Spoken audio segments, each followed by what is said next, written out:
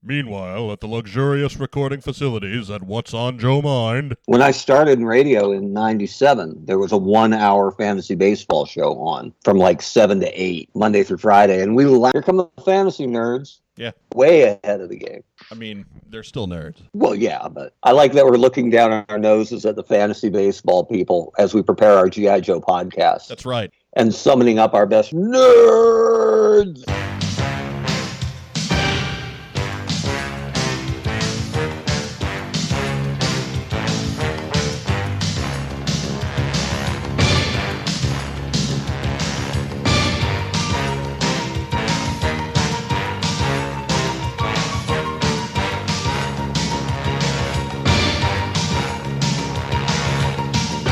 Good evening, everybody. Welcome to What's on Joe Mind, number 115. That's right, 115 on the episode counter if you're keeping score at home. My name is Mike Irizarry, your occasionally cordial host. With me tonight, of course, the drinking and sewing, Joe Colton. Hello, everybody. So, Joe, I've outlined your evening. Yes. It's nice to know that your recording time makes such a big difference on your schedule. It does. I have a specific glass I use when I podcast with you. The big one, yeah. Yeah. Yes, it is. It's the one that Sarah made for me. Oh, the giant aquarium goblet. Yes, because there's no JoeCon anymore, so I have to use it at some point, and that has to be your podcast.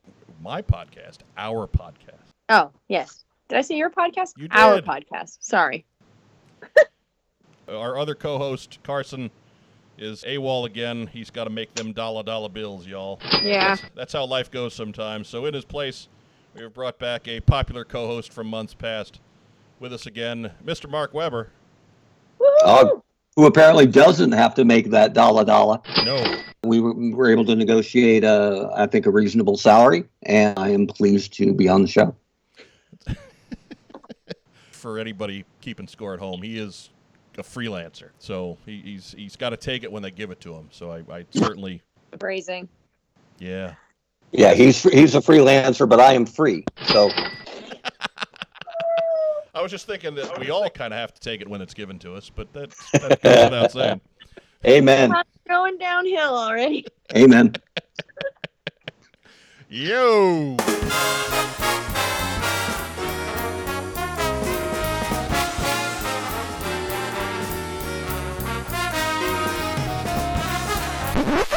That brings us to roll call, which is the part of the show where we tell everybody where we've been and what we're going. And Joe Colton, you've been out on the road a little bit the last couple weeks. Where were you?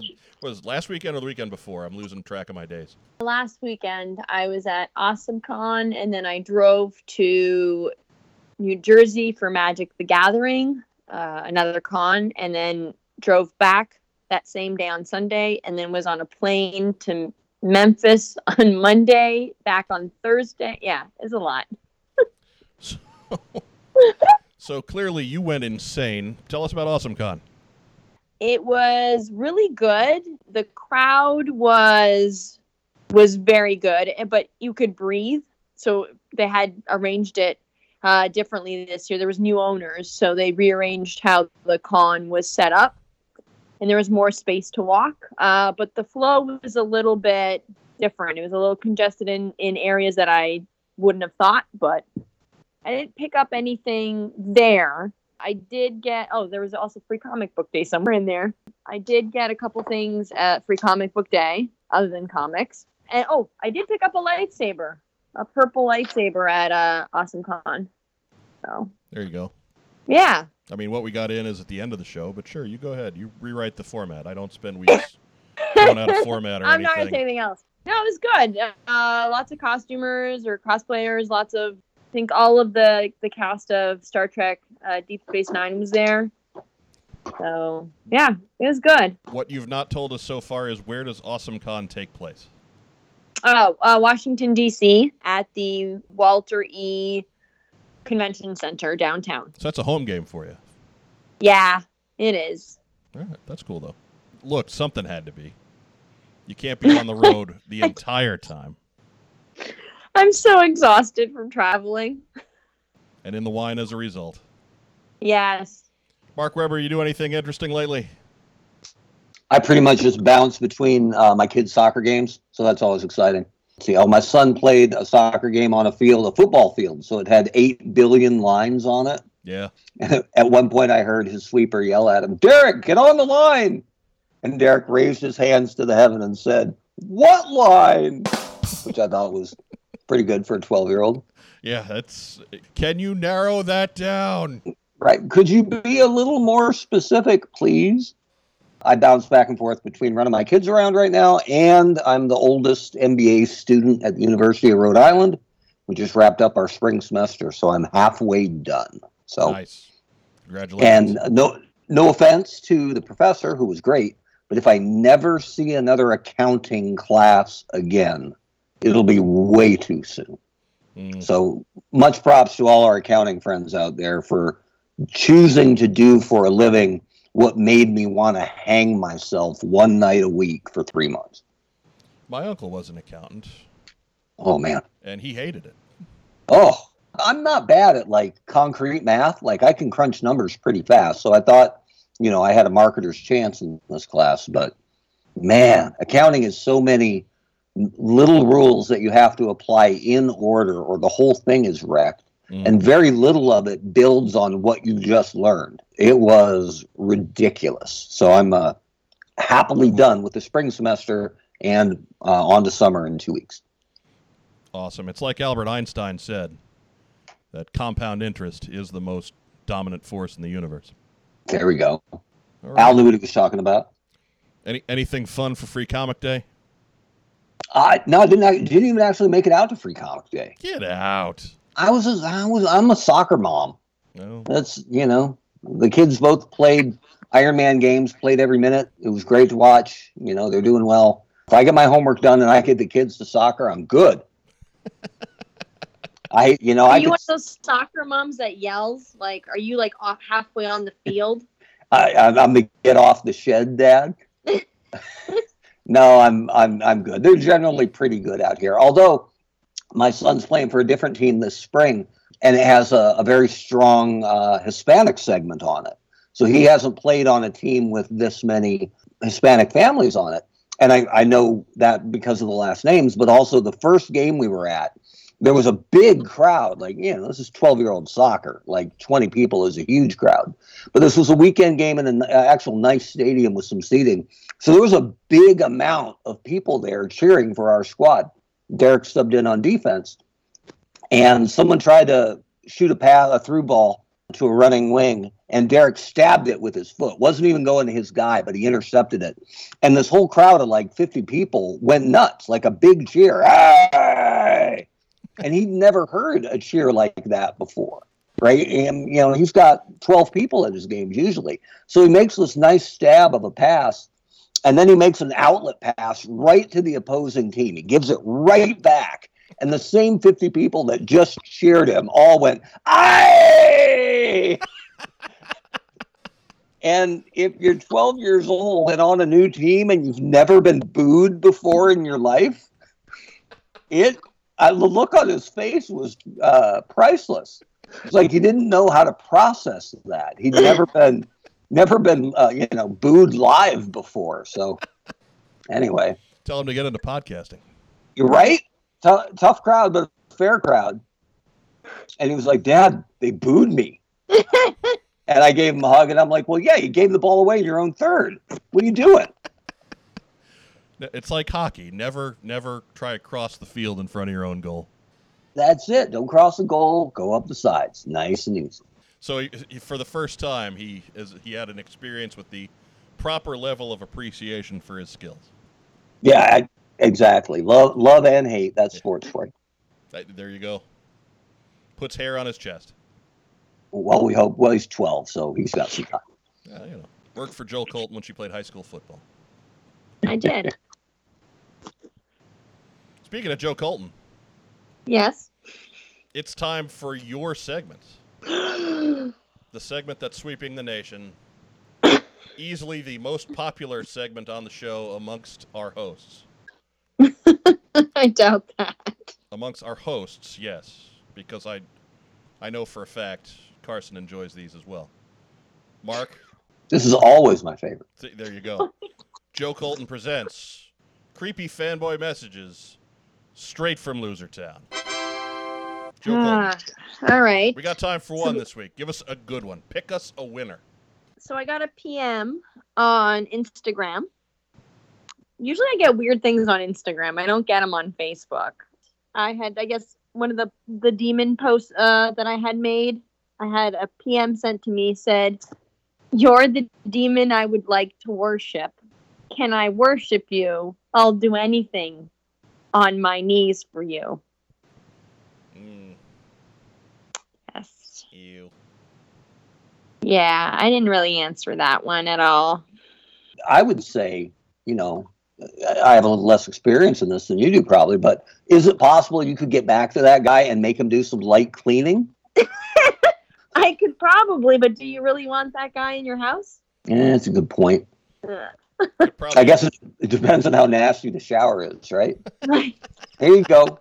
Worship that shower with some scrub and bubbles. Brushes under the sink. There you go. We'll be back at 4 and you won't be here. None of my underwear would be in the house. That's a good point. Yeah. That's true. Or Wes's. One of the two. It could be. Hey. Might just be if you go through the trouble of taking yours, it may just turn into, well, whatever's here is here. Yeah.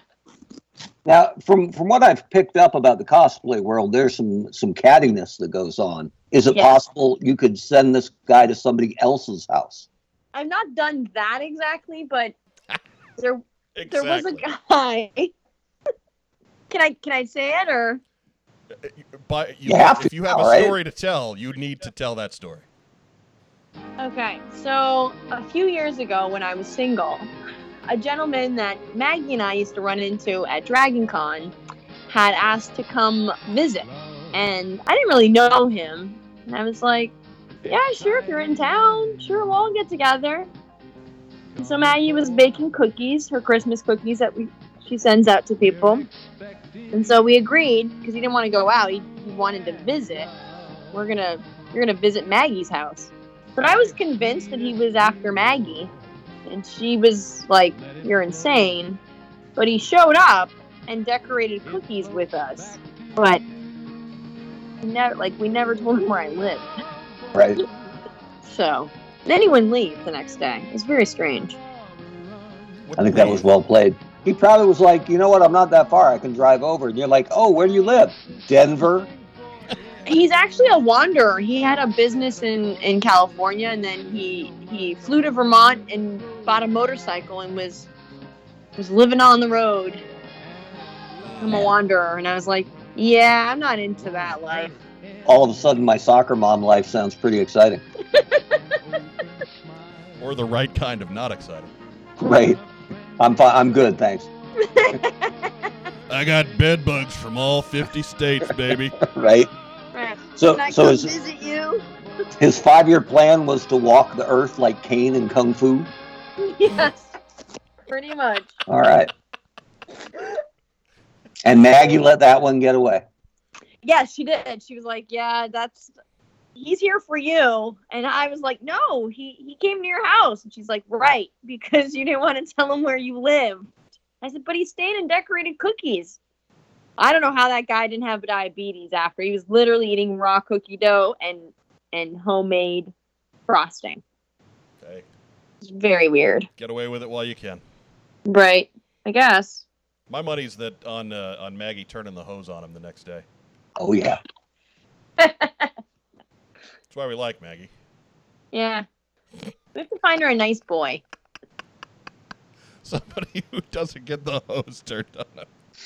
Right. Somebody with an address. Right. At least a post office box, right? Right. At least get halfway there.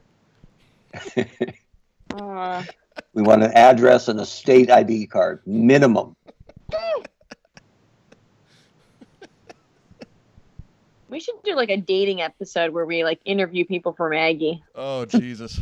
Oh, This is the best idea I've ever heard. Interview a lot of the G.I. Joe community guys. Oh, Plan B, you're up. No. Oh, come on. If you're doing a game show, you got to have the obvious loser. Will he wear the same shirt he's been wearing Most for all likely. the cons? We will probably be able to smell him from our various parts of America, yes. There's that great sign going around, a meme on Facebook that goes, if you can afford convention tickets, you can afford deodorant. Yes, I've seen that. I have a friend who walks around with Febreze and just sprays them. That's nice. You can still be a fan of blank and be a fan of deodorant. You're not all beachhead. Yep. See what I did there? But I got a feeling that guy showers. You think he showers? I'm sure he does. You think he just has one shirt, but showers? Oh, I was talking about Beachhead. Oh. Beachhead doesn't shower. I'm sure he does. That guy showers, but then he gets out a special cologne called Funk and sprays a little bit here, a little bit there. Then rolls around in the mud. That's it. It's got umlauts over the U. It's Funk. I'd buy that. For real. For $1. I might even go up to $1.95. Now we're talking. Or you can get it from the club store for... Is that too sharp? Well, I mean, the starting price would be $70. We'd be down 20% at this point. You do the math. That's a cheap shot, yeah. It was a little bit. Hey, or it could be like $275 with a 20% discount. That's that Kohl's marketing right there. How is everything at Kohl's 50% off? They must be losing money left and right. Put a tag on it, it'll sell. There you go. I like the people at Walmart who climb up the displays to try to roll back the prices more. Yeah. like that's gonna work. Like that totally works. You know, they don't have a big computer database that right. You know.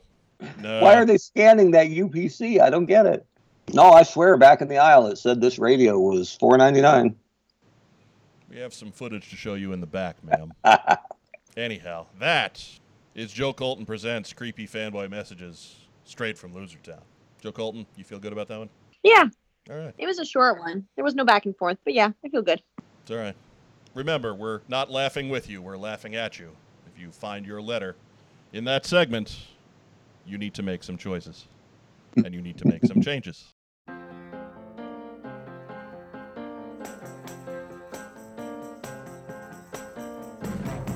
We'd like to take a moment to thank our fine sponsors, AVAX Lab, for high-quality custom heads, weapons, vehicles, and parts for your G.I. Joe figures. Head to avaxlab.com. It's a great place to get a little head.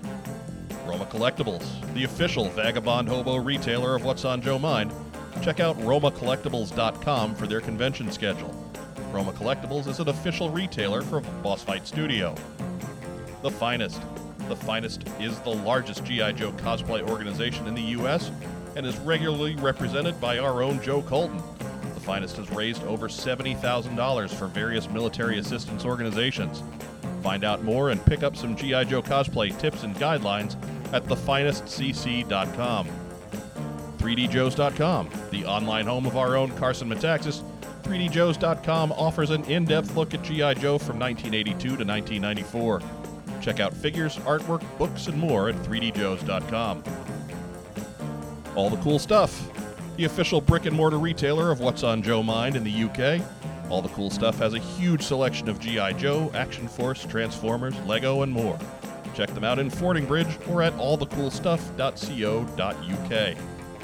Kokomo Toys, the official brick-and-mortar retailer of What's on Joe Mind in the U.S. Kokomo Toys is your source for G.I. Joe, Funko Pops, Marvel Legends, Boss Fight Studio, and more. Visit their mega store in Kokomo, Indiana, 1 hour north of Indianapolis, and online at kokomotoys.com. That brings us to the news.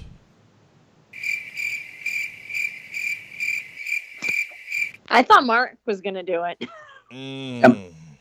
I don't know anything. Yeah, no, Mark and Fred didn't do the news back in December last year. They didn't do the little news noises. That's kind of a you and Carson thing. Okay, try again. That brings us to the news. Do, do, do, do, do, do. All right, I guess that'll have to do. Yeah. I'm not going for a third take on it. First news item. The Snake Eyes movie is delayed. In a brief interview with SlashFilm.com, producer Lorenzo de Bonaventura stated that production on Snake Eyes would, quote, probably start late summer, early fall, as opposed to the early claims that it would start in spring of 2019. He also claimed to be looking forward to telling the Snake Eyes origin story before discussing other projects in an interview on SlashFilm.com. We were talking about this a little bit pre-show, and frankly, for all of the clatter and the noise that went on about this news item when it came out, and this is, granted, kind of old news at this point, a couple of months wait in Hollywood terms is just par for the course. Can everybody just chill out? Mark Weber, your thoughts? This one's always going to be a bit of a raw wound for me, given that September 2014, the pitch was, Webb, we want you to come work on G.I. Joe. The new movie's coming out summer 2016. And I thought, wow, great opportunity. And then the delays and the delays and the delays and the delays. And so I don't know if there's a more jaded guy in the world than yours truly hearing about a delay to the third G.I. Joe film. So if alarm bells didn't go off in your head when you hear probably start late summer, early fall, that let me run that through Google Translate to real English, and that means maybe next year. So this has never felt like it was a priority for Paramount, and nothing I've heard in the last 2 to 3 years has made me feel any differently about it. So there's I'll be your ray of sunshine. Well, I mean, that's consistent, though. I think anytime you have something going on with merchandise, or rather with franchise properties, it's always kind of incumbent on the franchise owner to be the engine, so to speak. You know, they're the ones who have to push for it. They're the ones that have to continually fight to get things done. And we've seen what a priority G.I. Joe is for Hasbro right now. Mm-hmm. So there's no impetus on this. I'll take de Bonaventura on his word at this point. I don't think he's trying to be intentionally misleading or anything like that. No. I don't mean it that way. I just mean if it was set, if he knew when it was going to be, he wouldn't say probably start late summer, early fall. That's him not being able to commit to something because it isn't set. Yeah. You know, if you're talking about the words he uses, not what he's saying. Exactly. Yeah. If it was set and he couldn't tell us, he would say, "Oh, we got a lot of moving parts, but we're really excited about this project, and I can't wait to tell you more."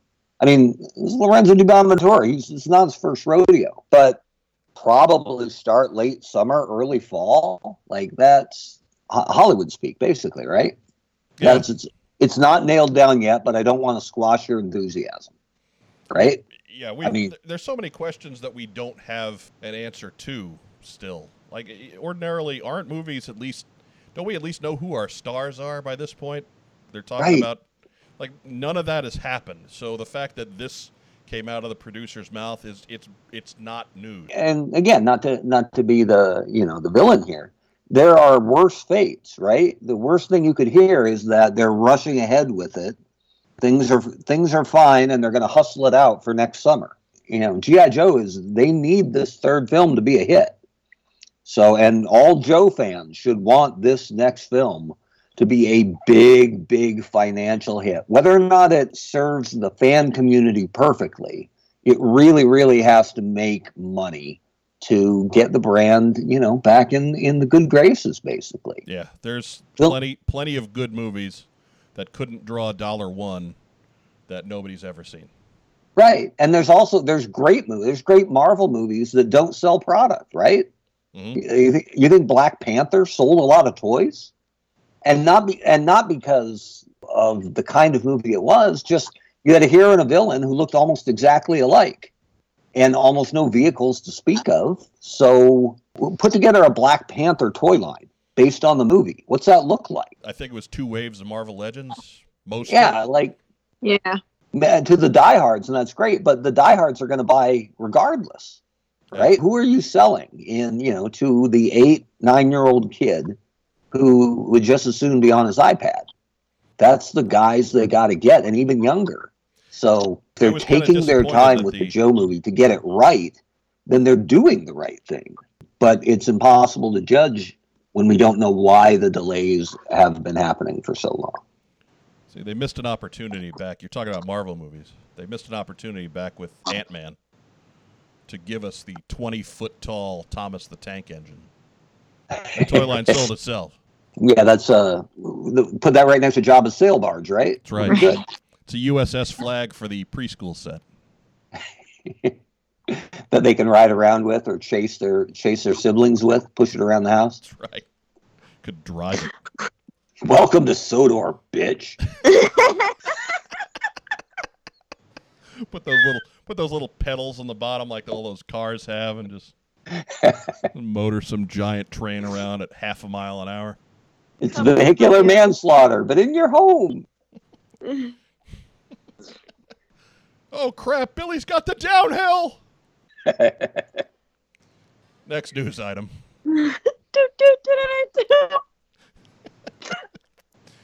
Next news item is all about G.I. Joe 3 rumors. And again, for some reason, these made the run through the cycle again. We heard some of this stuff maybe a year or two ago and kind of ignored it then.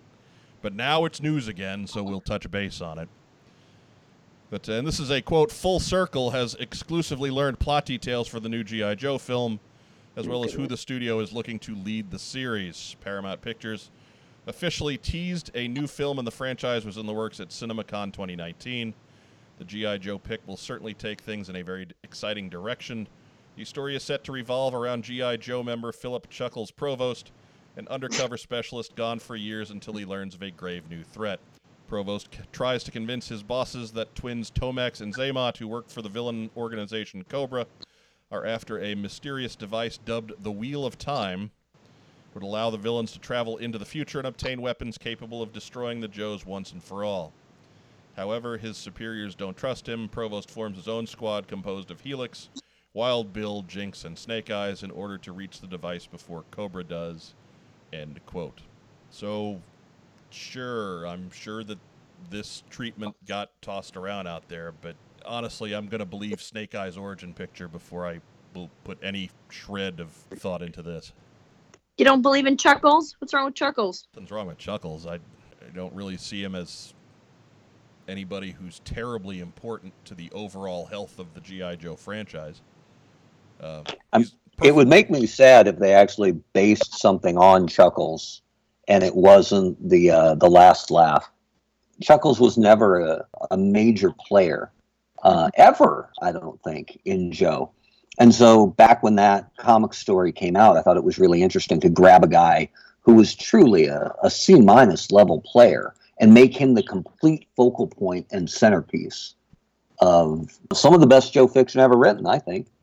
And that was always a lament of mine, was that storyline screams Netflix or Amazon Prime, or so much of it was smaller scale, right? Not giant battlefields, hallway conversations and that wise guy thing of will he get caught? And I think it would be brilliant for Joe.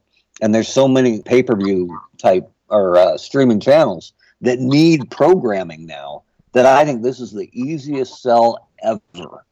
And it confuses me why it hasn't been done. So if we're going to see Chuckles, I'd much rather see that in something pre-written and fantastic.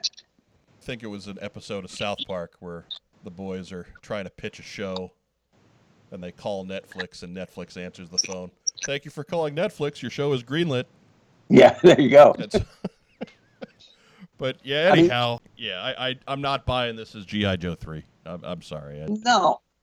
I mean, and not to play, well, having been in that meeting before, but can you imagine being in this pitch meeting and sitting down and going, okay, so there's a Joe named Chuckles. And he's the new Duke, right? He's the new hero. He's the focal point. He's the new roadblock. Yeah, not that a movie wouldn't necessarily have Chuckles, but doesn't he just scream comic relief character to you?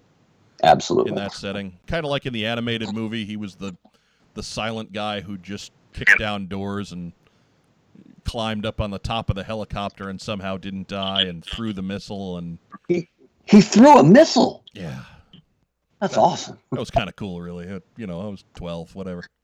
Right. Just looking at this team, though, right? Like, it scratches a couple of itches, but yeah, Wild Bill is nice. Yeah, I love Bill, but unless there's going to be a lot of helicopter flying, I don't know. It just seems like an odd mix to me. I'd be really surprised if someone made that pitch and it survived for very long. Some of it works, although I think almost every major motion picture is going to have to stay away from time travel for a while. Right. But I love Tomax and Zaymont. I think Tomax and Zaymont done well would be fantastic. But yeah, there's just so much of this that it feels like maybe this was a pitch a couple years ago. Yeah. But I can't imagine it's still the direction. Yeah, take it for what you will. Here at What's on Joe Mind, the general feeling is meh. Yeah. Can you do a capital meh? Or is that kind of really it doesn't warrant capital letters. It's really a lowercase meh. Meh. Okay. Meh. Lowercase meh. You convinced me. Meh. Can you do meh in the shrug? Meh. Ooh. I think it's implied. Sure. Next news item. Toys R Us back for Christmas. Woohoo! Well, sorta. Toys R Us Kids brands, which purchased the Toys R Us IP, including the brand name and Jeffrey the Giraffe, is hoping to open 10,000 square foot stores for the 2019 Hollywood season. Hollywood? Hollywood. Woo. See what happens when we talk about crap in the news. And I think you got it right. That's 10,000 square foot stores, not 10,000 stores. 10,000 square feet in each store for the 2019 holiday season. To give some reference, most Toys R Us stores that we're used to seeing were between 20 and 30,000 square feet, so very large stores, and these would be kind of more medium size, kind of like your Dollar General size stores, I guess. No word on where these stores will be located, although there will only be, quote, a handful, as opposed to over 600 stores that closed in 2018. And I have a feeling that these people know exactly where the stores are going to be. They just haven't worked out zoning and leases and things like that. You put your new stores in the same places where your old stores were really successful. They'll probably have it figured out late summer, early fall. Yes. Mm-hmm. Yeah. Spring 2019, barring a delay to early summer. Barring a delay to mid-fall. And no, that's cool. There's no Joe product to go in them, so my enthusiasm is tempered somewhat, but it'll be neat to have toy stores at Christmas, provided it works out. If it's good for Toy, it's good for Joe. So, I'm cool with it. My favorite bit, and the death of TRU was crushing for anybody who's a fan of Toys properties. But my favorite thing that happened was afterwards at Dallas Toy Fair when they sent a Jeffrey the Giraffe dude in a suit to go dance around Dallas Toy Fair. Considering how many toy companies got stiffed on their bills by the closure of Toys R Us, so you're going to find a place where a whole bunch of toy executives are holed up for a weekend, and you're going to run a goofy-looking giraffe mascot by them? I'm surprised that guy made it out.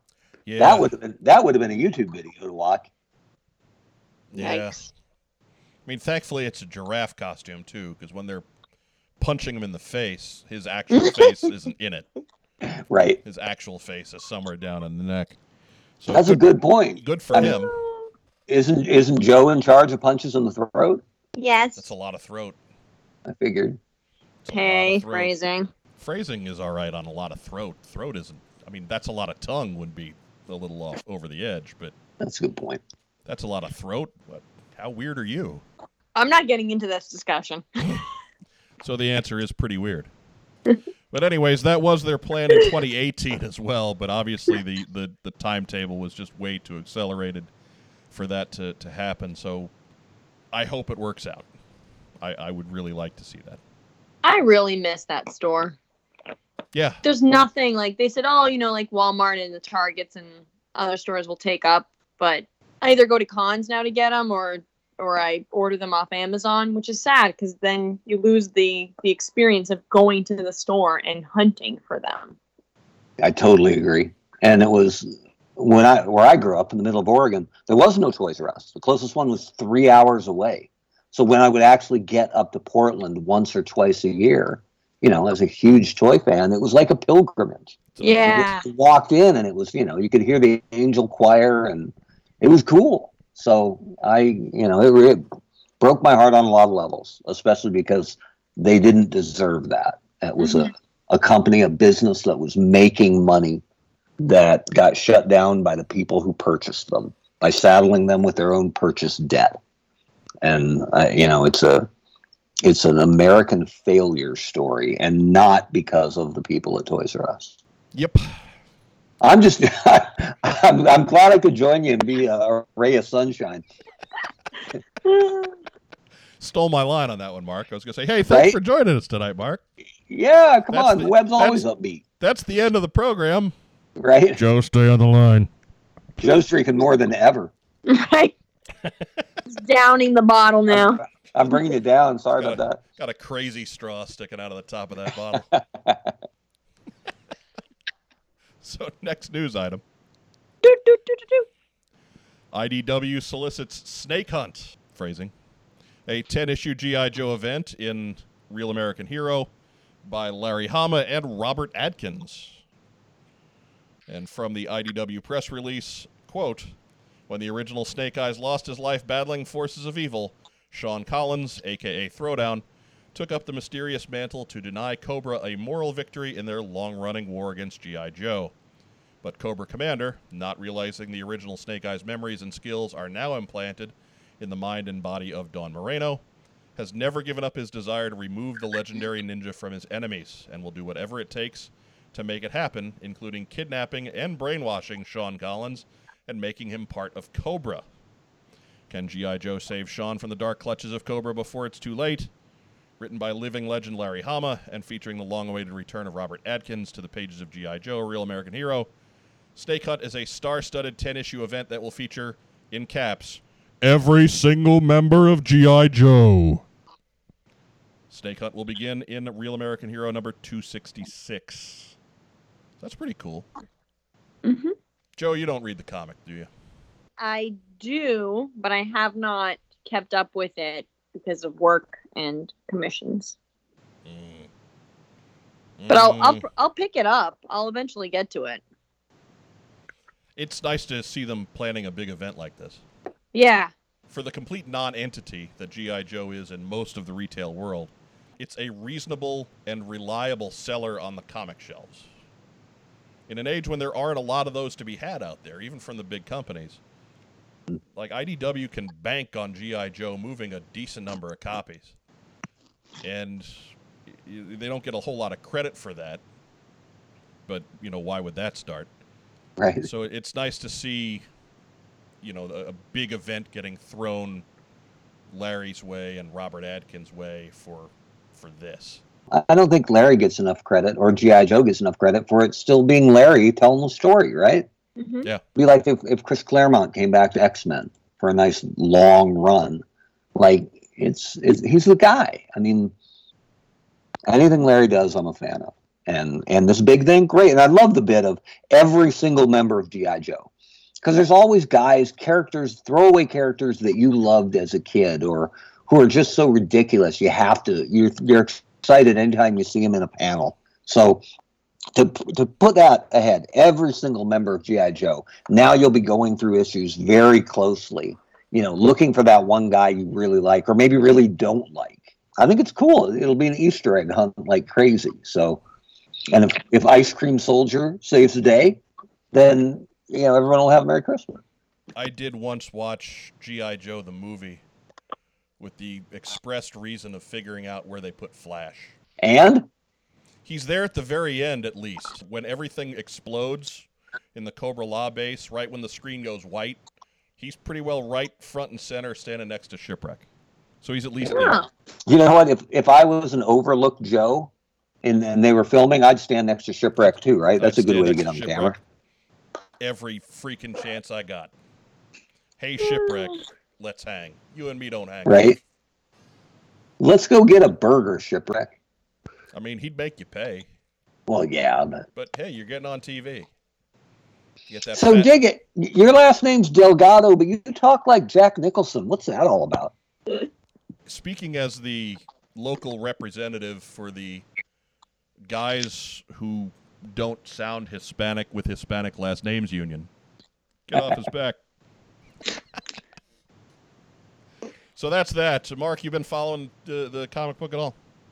Yeah, absolutely. I always read. I get the comic every time. Every time it comes out, and this is my soccer mom life. I'll wander over from my downtown Providence campus to the Providence Place Mall and get up to Newberry Comics and get my X-Men, my G.I. Joes, my Saga when it comes back for its 1 year hiatus, and my Captain Marvel comics for my daughter, and my Transformers comics. That's pretty much my pull list. But I've never not collected Joe comics. Like, even after I was out of comics in the late 90s, early 2000s, and when Devil's Due got the license and was going to make Joe comics again, that's what actually got me back into comic shops. So I'm a huge fan of the comic stories over the years. Did you enjoy Rack Time? Yeah, I think the best storytelling, like I said earlier, I love The Last Laugh, and the best storytelling on Joe has always been the comic book. Yeah, no offense to the folks who enjoy the animation, but no, I mean every bit of it, every wing of it serves its purpose. But for a good story, and even as a kid reading the Joe comic, it was a toy-based comic that didn't pander, and I loved it. I loved the military jargon that they used and explained, down at the bottom of the panel. I have been on board with the comic. We used to have, before I found the local comic shop in Bend, Oregon, the spinner rack at Long's Drugs would only get one copy of G.I. Joe. Oh, man. So me and Tim Roberts would fight each other to see who could get there first and get the old G.I. Joe comic out. And I almost always won, and he won for issue 19 where General Flagg got killed. Oh, spoiler. Is that a spoiler? No. Too soon. Right. No, I think with a 35-year head start, I think you're good on that one. Okay, good. Apologies out there if you hadn't opened that one yet. But yeah, he nabbed that one before me and held that over me for a long, long time. Then eventually found an actual comic book shop with back issues, which was, again, the holy angel choir speaking out, and we were all good from there. How many comic stores you got up there in Bend, Oregon? Just the one, but it's still open. Pegasus Books. That's where I dropped a lot of coin on comic books and baseball cards. I pretty much they should have just direct deposited my allowance to Duncan Geary at Pegasus Books, because that's where it all went anyway. So you chew on that, Tim Roberts. Exactly, Tim Roberts. Tim Roberts once showed up at school, and he had gotten the first Storm Shadow figure that came to Bend. Nobody even knew the new wave was out yet. So I remember him sitting across the lunch table and just holding up this white Cobra Ninja figure and smiling at me. And I'm like, man, I don't even know who that is, but he's awesome. And Tim Roberts has him, and now it'll take me months to find him. I had my own Joe Nemesis in Bend, Oregon. It would make a really bad miniseries. I kind of want to watch that miniseries. Right? I'll jump to the end. At a track meet in 7th grade, Tim Roberts mistimed his high jump. I don't know if anybody's familiar with the high jump, but you pretty much jump at the start of the mat, so you clear the bar where it sags a little bit, and you land in the middle of the big cushy pad. Tim jumped at the middle, knocked the bar off, and then landed on the ground past the pit. Ooh. Wham! And I remember he just disappeared from view, and I thought, who knows how he landed? Maybe he's really hurt. So I sprinted over there to make sure he was okay. Got down there, and I'm like, Tim, are you okay? And he said, the 7th grade. He cursed, actually, but I'll edit it out. He said, screw you, Weber. You're always stealing those jokes like before you get there. He was still mad. like 4 years later, he was still mad that I would bogart the only copy of G.I. Joe. And that was the most salient thought in his concussed brain as he looked up at me with, literally the Tweety birds around his head. Was I was the face he saw, and I was not the face he wanted to see. So there you go. There's the end to it. In fairness, that's a hell of a jump. Yeah, not bad, right? He was in the air for a long time if you consider that he didn't land on the pad. Yeah, clearing that little portable pit, that is no mean feat. Right, the height was dreadful, but the hang time was spectacular. Yeah. Tim Roberts, here's to you. And if you want to read G.I. Joe 1 through 18, you can come over to my house anytime. Just not on Saturday because I'll be at a soccer. You'll be at a soccer game. Yeah. You ever keep track of Tim Roberts? No, I lost track of Tim Roberts. You would think it'd be easier to find people, but it's a generic enough name. Yeah. And there's just a chance that he's the doing the Steve Buscemi thing, right? With the lipstick and the list of people to kill. So right, I'm gonna let Tim Roberts go. Other than the fact that I just lampooned him on a podcast. He's probably listening to it. Going, I gotta pull up our stats. Right. I gotta pull up our stats and see how many listeners in Oregon we have. Right, he had probably made peace with me until now, and this is a huge mistake. But he is one of our listeners, I'm sure. Right. That's the next creepy Instagram message Joe is going to get. It's going to say, "Hey, I don't want your address, but where does Weber live?" Mark Weber's creepy messages straight from Bend, Oregon. Yeah, if he offers to trade a G.I. Joe 19 and a vintage Storm Shadow, we've got our man. Okay. So, Tim Roberts, if you're out there, check in with us. We want to hear from you. Do we? We do. Look, come on now. We are men in our 40s. If he's still carrying that grudge. If he wants to meet up, we're going to do it at Maggie's house. That's right. Tell her to make some cookies. We'll bring our decorating stuff. Yep. I got decorating stuff. You make cookies? I don't have decorating stuff.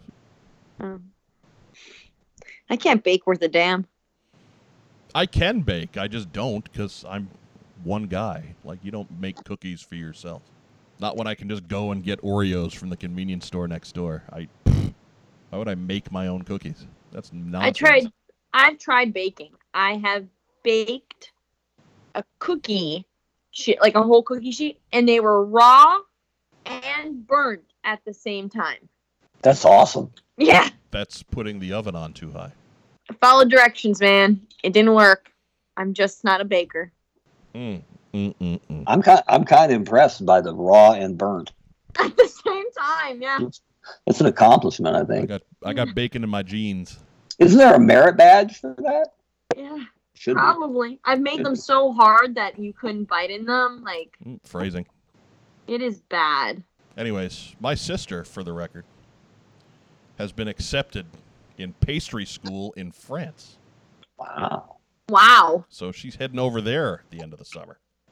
That's amazing. Late summer, early fall. Like, you should be really proud of her. Oh, absolutely. I mean, I am anyway, but she better be home in time for Christmas because, frankly, we're counting on her to make cookies. That's a Seinfeld episode, pretty much, right? It is. It is, I'm sure. He just wants the back rub. I guess I'm the only one who saw that episode, but... It took me a second. He dates a massage therapist, yes. And all he wants is a back rub. And she's like, that's what I do at work all day. And he's like, yeah, but I'm funny all day. I don't stop being funny when I come home. I'm sure your sister wants to fly home from Paris, greet her loving family, and have them say, yo, why don't you get in the kitchen? Them sugar cookies ain't going to make themselves. We got bacon genes in the family, though. So I have helped out in the past in a pinch. Usually I get kicked out. Because usually if there's cookies involved and the 300-pound dude is lurking around the kitchen, that's the right play. I can't fault them for that. You kick that guy out. But I've helped out in the past, so we might be called on again this year. We'll see. So how long is pastry school? It is, I believe it's only 3 months Okay. of courses, and then she's certified or whatever, and she's awesome at it. She can bake. Is So she opening up a pastry shop or working for like a hotel? I don't know if we've got a plan to that point, Oh, okay. but it's more of a let's get through it and make sure that we get that certification first. Oh, So good. Got to be more fun than accounting. Right? well, come on, that's setting the bar pretty low. Man, accounting. William's an accountant and loves it. I don't know how he does it. I mean, more power to him. Like, cool, but never again. William also spends every weekend dressed up as fictional people. So do I. So he's a little touched. Or he's a superhero who Right. dresses up as an accountant during the week. Yeah. He actually, what was it? Yesterday I saw. Yeah, yesterday I saw him. We had a dinner with the new CEO of the Finest. He was in town, and he wore his suit with a cobra pin on the lapel. And I was like, "All right, what is happening?" And he's like, "What? I like my pin." I'm like, all right, sure. You just I like that. You weren't comfortable getting outdorked. Yeah. That's what that is. I think You go up to that guy, give him a hug, and you whisper "Hail Hydra" in his ear. You're good. You clearly you need to up your game. Clearly, yeah.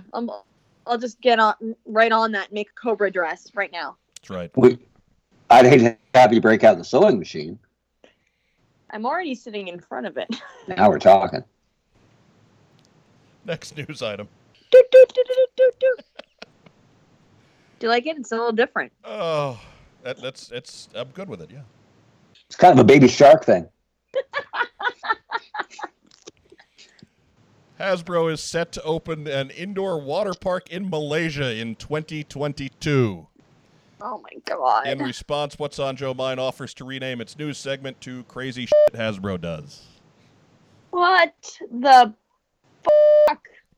But really, you could go check this out yourself. It's just another one of those, hey, these people contacted us about using some characters in their theme park, and they're going to give us money, so we said yes. So great. It's on a site called hype.my, and that MY is for Malaysia. It's in a city called Malacca, M-E-L-A-K-A. She's into Malaccas, do you know? So really, just check that out on your own. We're not going to worry you too much with the details. There weren't a whole lot of them. Just figured it was something else we needed to throw out there. Look, I know I've been Mr. Sunshine pretty much the whole podcast, and this is an easy news item to poop on. But if you've ever met me or know what I look like, the idea of more indoor water parks is totally fine with me. Yeah, you're good with it. Yeah, let me just be the speaker for Ginger Nation and say indoor water parks are a great idea. Let's get some more of those. You got a sunburn from a 40-watt bulb. And I tell you, I used to run in from the parking lot in Phoenix. Like, is that bacon? No, that's me. Yeah, that's a good plan out in Phoenix, man. Oh man. So yeah, I would be happy to visit this water park. You got along well with all the other Arizona State Sun Devils because you were literally on fire. I can't believe that I survived in Arizona for 15 years without spontaneously combusting at some point or another. So happy to be here. Looking like that piece of bacon that got caught over in the corner of the pan. Man, I tell you, it's the struggle is real. I had a friend of mine, a redhead, just moved to Florida. She's a military wife, so she has to go where they get sent. And she sent a picture from the beach, and I said, how much SPF was involved there? And she said, 50, put on twice, and I still burned myself to death. I'm like, yeah, that's it. The struggle is real. If that number doesn't rhyme with Schmate-100, right, then it's not enough. Exactly. What's the SPF? Not enough. Not enough. The multiplier on that, Oh. Maggie's like that. She's not a ginger. No, but she's an Alaskan. Right. I mean, when you figure that's nurture as opposed to nature. Like the first however many years of her life, she saw the sun 1 month a year. Yeah, it's my kind of place. Plus, I glow in the dark, so I'd be big in light. You're big in Vegas at night. I put on a cowboy hat and I do that big thumb thing. It's awesome.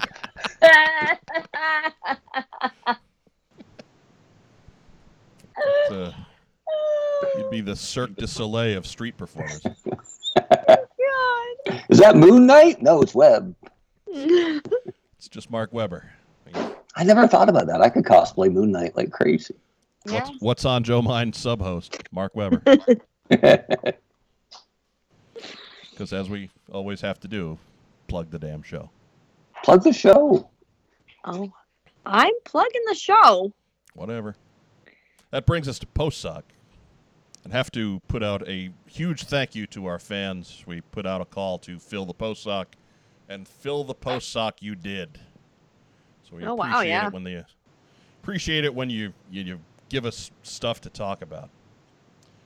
First letter is from Jake Rose via Facebook. Thank you for helping rekindle a youthful love and for connecting me to the club and the last few years the FSS and the many great Kickstarters. Great fan community. No problem, Jake. Happy we could be there for you. Thank you for tuning in every week. Week. Thank you for tuning in for every episode and for the kind words. Appreciate it. I'm not sure Jake knows how the internet works. He's supposed to hate something. I know. He was nice to the club and had good words about the FSS, and he used the term love. I mean, whatever. Sure thing. I mean, more power to Jake Rose. We need more like him. Absolutely. Weirdo.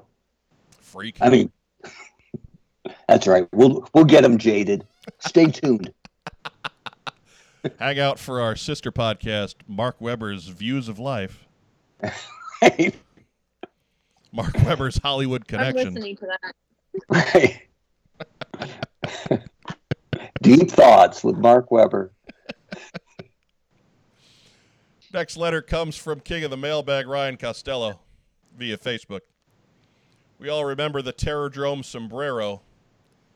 Joe Colton, what other vehicle playset cosplay can you remember?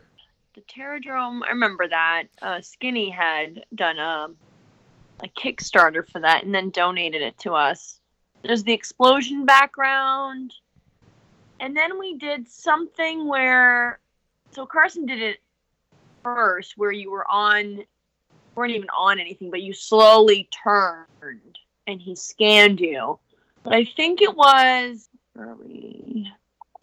Wasn't Springfield. It was after Springfield. Loveland, where Skinny had gotten something where we stood on and it scanned us and put us in a background anywhere. So what you're saying is no, you can't remember any other vehicle or cassette plate. Well, the vehicle, I remember Max had brought a vehicle for, what was it? It was the Thunder Machine. Mm-hmm. And voice actors were sitting on it, and Morgan Lofting sat on it, and I was terrified because it was just sheet metal, and she was going to cut herself. Yeah, that's the only vehicle that we've had, other than that Jeep. Somebody brought in a Jeep one year. So I think the answer to this is Brian Kaufman's Terrordrome getup is really the only time we've seen somebody cosplay as a vehicle. it was Carson, right, who did the gliders, right? Yeah, Carson and Joe did. Yeah, the gliders. Well, I loved how easily they fell apart, just like the real thing. Right. Yeah, I mean they had the gliders. They had the gliders, but they weren't the gliders. They were Grunt and the Viper pilot. They were not the gliders. So again, I think the line here is: has anybody ever dressed up as a vehicle besides Brian Kaufman as the Terrordrome? And I can't think of Kaufman for the win. Yeah. He is truly the king of that tiny corner of the universe. Right. King of a very lonely mountain. Did anyone wear the snake armor at any point? Ooh, yeah. Oh, yeah. John Cremines wandered around New Orleans with that. I was his handler, which basically meant when he finally got too tired, pretty much his entire body weight and that ginormous snake armor were getting shoved along by me. Oh. So yeah, I remember that one very well. Even still, that's something humanoid-ish. So Mm-hmm. I don't know if that counts even. One guy was a cassette player at the last JoeCon. There you go. See, that I would count. Yeah. Okay. That I would count. I would count cassette guy. Listening fun sidekick there. Yeah. Totally didn't transform into Soundwave, though. No. Slacker. No. Slacker. Right. Incomplete costume. Cassette player, inferior. It's just a cassette player. Right. So does it do anything? Wasn't the right cassette player. Let's bag on him for that. Would have been too much to just give it a red paint job and call it Blaster. Are we going to see Listen and Fun Tripwire in Snake Hunt from IDW? I hope we get Fun School Tripwire. Yeah. That's not a bad idea. In his purple and orange glory. Not to go all the way back, but is there any ridiculous Joe character or a secret favorite that you're dying to see in the comic? They're all going to be there, right? Every single one of them. I mean, you already got Ice Cream Soldier out there. So oh, yeah. I don't know if they get any sillier than him. I'm trying to think if there's anybody that... I don't know.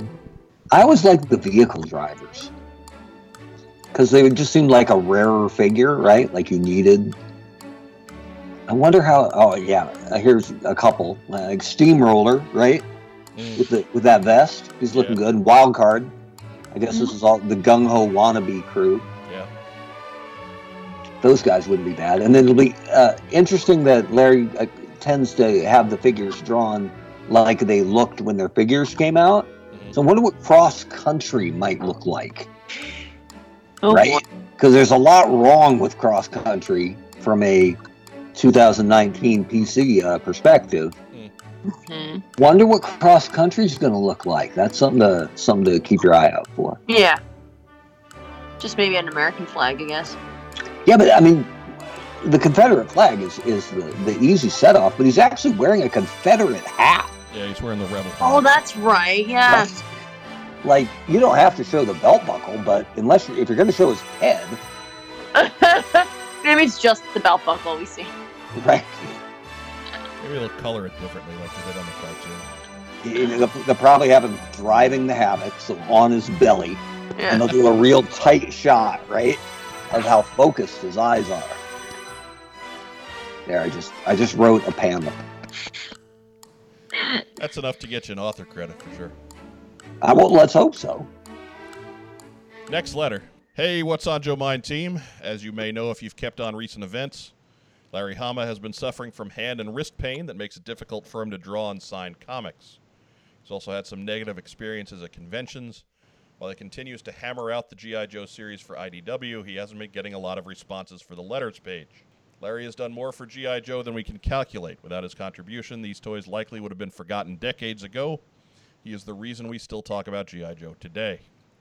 As a way of showing my appreciation for his work, I have committed to writing the comic book letters page after every issue. It would be great if more Joe fans would do the same. I think Larry deserves to be appreciated for his current work, not just the work he did 30-plus years ago. Would What's on Joe Mind listeners consider doing the same? I don't know how many more years Larry will keep working on the book. If you enjoy what he does, now is the time to let him know.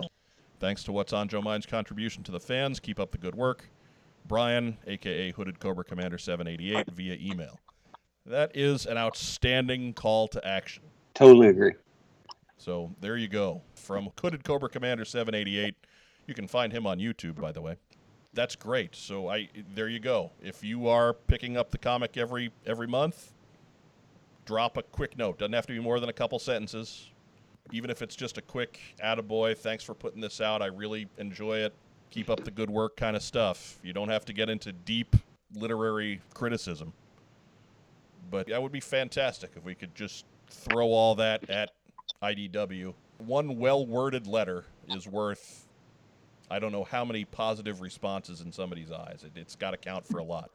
And if all of a sudden a big wave of just positive fan mail has come in to G.I. Joe, maybe that leads to more G.I. Joe products for IDW. Maybe it leads to more G.I. Joe products in other places. considering how little Joe there is out there right now, we do a good job of supporting it. Mark Bellomo's book continues to sell like mad, which is another indicator that we're really starved for content. But that's not an ongoing thing. So I think anytime we can take what few outlets we have and just charge them up positively is a good thing. So that is an excellent letter. Thank you for sharing that with us, Brian. That's what we just did. So it's up to everybody else now. I'll certainly get something together to send in. I just read 261 a couple days ago. I'll do it again for 262 next month. Mm-hmm. It's a great idea. And if the very minimum it can do is give Larry a smile, then if that's all it does, then that's fantastic. Yeah. And if it does more than that, great. But he's the guy. If you love G.I. Joe, it's probably because of Larry Hama. So he has had a couple of nasty experiences this year that he's been public about on Facebook. So he's the godfather. If he's having a bit of a rough year, if we can help him, even just a little bit, absolutely. Mm-hmm. He's the guy. Get behind him. There you go. Next letter. What is the most memorable G.I. Joe tattoo you've seen? And that is from Ryan, King of the Post, Sock Costello, via Facebook. Joe Colton, we'll start with you. What is the most memorable G.I. Joe tattoo that you've seen? I have seen a Baroness tattoo on a leg, and it's very well done. I don't remember whose it was, but it was on a calf. I remember that. And that was really cool. A lot of the guys get the Arashikage or the Cobra emblem. Mm. But yeah, the Baroness, very detailed. It was very good. I'm just happy that I've never seen any terrible G.I. Joe tattoos. Oh, you lucky man. And I don't mean terrible for, obviously some of them are going to be better than others. Artists are different, blah, blah, blah, blah, blah. I just mean, even if it's a badly drawn Cobra symbol, at least it's just a Cobra symbol. It's not a Cobra symbol peeing on a Chevy sign or some of the absolute stuff you see out there on tattoos sometimes. Mm-hmm. So I'll give Joe fans credit for that. The quality of them varies, obviously, but nobody's done anything that's just explicitly embarrassing. Yes. On an intellectual level. Even if you got a bad Recondo tattoo, at least it's just Recondo, right? Oh, Recondo. I like that the easiest complete mess up you can do of a tattoo, right? If you invert the I Ching, the Arashikage thing, if you're not splitting the top line, you could explain it away and be like, no, it's right. I wanted it facing me, not facing you, right? Like the one thing you cannot mess up. If you happen to mess that up, at least you got an out. That's right. I see that, more than 10 times versus anything else is the Arashikage. I had a buddy who got it across the back of his calf. Big, too, like almost wrapping around. Not that it was that big a calf, but you're pretty committed if you put it across the back of your leg. Yep. Yeah. The ones I've seen have generally been the Arashikage symbol, the Cobra symbol. I've seen a couple of the G.I. Joe Eagle symbol from the movie. Oof. And which I don't mind. I question the longevity of it, but it's not a bad symbol. That's like getting a new Coke tattoo. Yeah. And I've seen the G.I. Joe bars logo, like across the top of the figure card logo. Oh, yeah. And past that, it just turns into, who everybody's got their favorite character. But I can't say I've got any one that sticks out, good or bad. I would think you'd see more of the Zartan Dreadnought logo. Just seems like that would be cool, for a tattoo. Not that I can, speak, but yeah. I got. Do you have a tattoo, Mark? No tattoos. No. That's really too bad, as your body is completely white. You're right. It really wouldn't take much ink. It would. I might be able to negotiate a discount and be like, "Look, man." I mean, they should be lining up. They should be giving you a discount just for the opportunity, because you're you're the blank canvas. Yeah, a lifetime ago, when I was holding up microphones in locker rooms, once a night, I'd hear some Yahoo videographer go, "Hey, Webb, can I white balance on you?" Yeah, you're funny. How many smart ass producers you punch out? Yeah, exactly right. You're a violent sort, so that's why I asked that question. Really, I am. I'm just a bubbling cauldron of anger. I love it. Feel the hate seething through the microphone. I'm a bad boy. Call Maggie. Moving on. Anyone doing Comic-Con this year? If so, excitingly show Hasbro it has twice the reason to do the following HasLab Dream Project, because it can make 2 toy lines and 2 aircraft carriers. And this is from Chris Ryder via email, and he put some photos of what he was talking about on Instagram at Skid Voodoo. Basically, he's a big Top Gun fan. Okay. There's some carded custom Top Gun action figures, and by his thinking there, you make a flag, you can just turn around and do an aircraft carrier for Top Gun jets too, and that would be awesome. And everybody's got room for 2 aircraft carriers. I mean, I love it. I'm glad that somebody's excited about something. But I obviously this letter is tongue in cheek. On Instagram at Skid Voodoo, SKIDVOODOO. You can see the images that he showed to us and put that with the letter, and it'll all make a bit more sense. But thanks for writing, as Joe Colton does that. Yeah, I'm looking at it. All right. Awesome. Glad you felt the need to interrupt there. Even if they considered a flag, I kind of like that the flag is, I mean, it's the Holy Grail for a reason, right? It's a mess. It's a pile to store, much less display. Like, I like that the flag is hard to get and that not many people have it. I don't know if that makes me sound like the elitist collector, because I didn't have it for ages. As a kid, we would try to do anything to trade for the Admiral action figure because you couldn't get it any other way. And that kid wouldn't trade it either.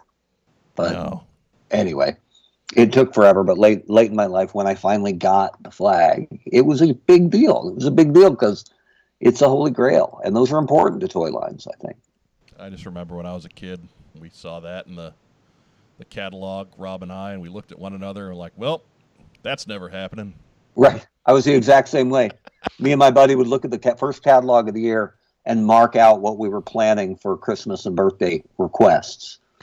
And when we saw the flag, we were like, that'll never happen. Never happen. Yeah, didn't even bother. I worked with a guy at McFarlane Toys who sold for Hasbro back in the day. Great guy, a Texan named John Shobe. We called him Shoby-Wan. And I asked him about Joe because I knew he had worked at Hasbro back in the day. And I asked him what it was like to sell that aircraft carrier. And he said, you know, in his best Texas drawl, "Webb, we could sell anything back then, man. I mean, that was like $120 and 7 feet long." He said, "Webb, we called that thing the coffee table." Yep. Yeah, that's no lie. Rob and I, again, as children, we joked about it that we shared a room with our youngest brother, Jim. We could just put it on his bed and he could sleep out in the hall. He was little. He wouldn't care. Have him sleep on the carrier. It's fine. It would have held him for a while. Right. When I first put mine together, what I did, I knew it was 7 feet long. Everyone knows it's 7 feet long. It's also 3 feet wide. Yeah. Right. It's really bulky and unbelievably rickety for how much plastic is involved there. Most of it is involved in the top of it, sitting on top of not a lot of stability. So the flag is a wonderful, wonderful thing. But until you put one together and try to keep it together, it's probably a little more stable in your own mind than in actual practice. Yeah, we angled for a Terrordrome. We made a play there, but that got shot down too. So the reception to that was a little bit more positive until it was actually seen in the Toys R Us, at which point, no, there's just no space for that either. And that's another, a killer Toys R Us thing, is those toys that were out of reach, right? That were just up there and you could pull a ticket, right? And then they would send you around back to go pick it up. Like that's a toy moment for a kid. Man, the toy's so massive, they don't even let you put it in the cart. You got to go around to the back and they'll load it into your minivan. They bring it out on its own. Now we're talking. its own wheeled flat. It's got a pallet underneath it. It's just ginormous. That's awesome. That's one of the only, because I was not a mint and box guy at all. I opened all my stuff. I didn't even keep the boxes very often, but I kept the Terradrome box because it stores so well inside it. Really? So that's one of the few, original boxes I still have because it still has the Terradrome packed away nicely inside. Oh, cool. Next letter. What are some things about being a G.I. Joe collector that you feel we took for granted? And that is from Ryan I Need Answers Costello via Facebook again. So I guess this is in the absence of G.I. Joe product. What did we take for granted as collectors? And I think there's an easy answer to that. Product. Right.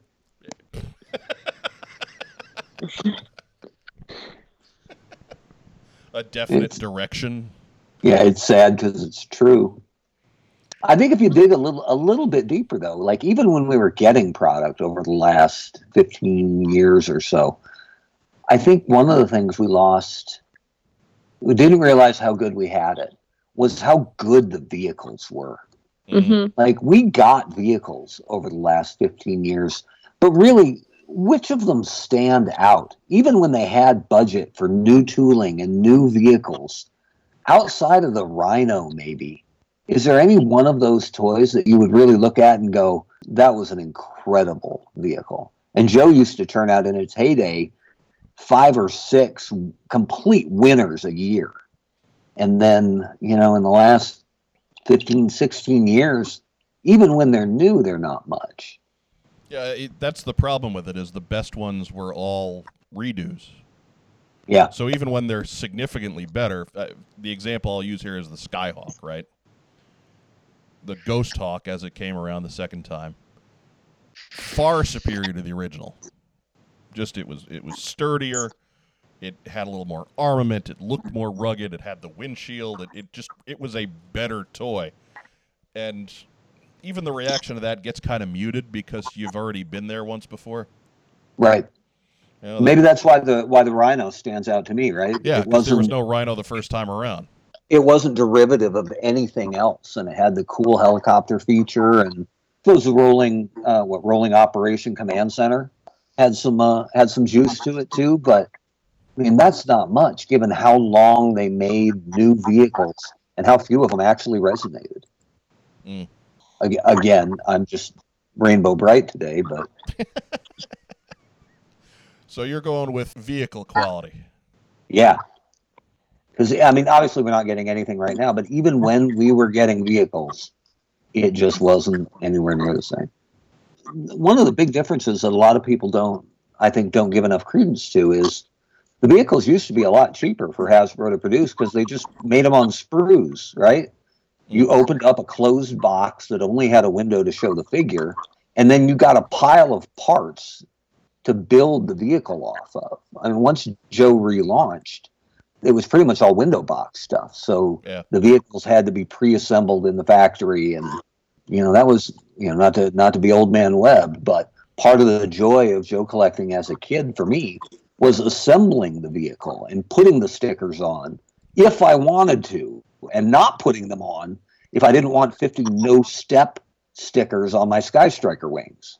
So maybe it's always better the way you grew up with it, but the vehicles definitely got more expensive for Hasbro to produce once they had to assemble the vehicles in the factory to make them look good in the window box.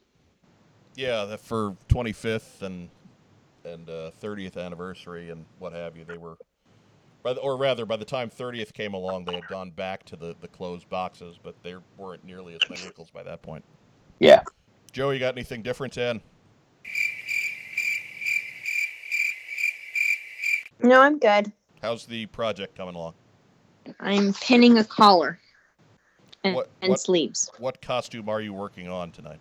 I'm working on a commission for a friend. She's doing April O'Neil from Teenage Mutant Ninja Turtles. And if you spill wine on all that yellow, is that a problem? Yes.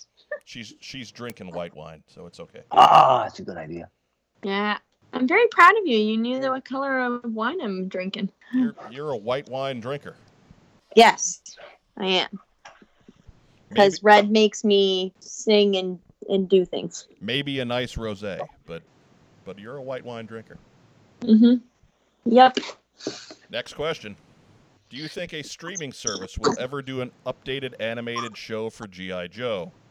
And that is from Will Bell via Instagram. Yeah, we kind of touched on this back when we were talking about the movie. It falls more on the franchise holder to push these sorts of projects through than it does the streaming service. If I'm Netflix, I am not taking my resources and putting together a G.I. Joe series and then knocking on Hasbro's door and saying, hey, you want to do this? Only to have them completely take it apart and put it together how they would like to, if they talk to me at all. So streaming services are great. I'm sure one of them would love to have the opportunity. I think there's a lot of material out there that could be mined in a G.I. Joe series, but it's not on the streaming services to do that.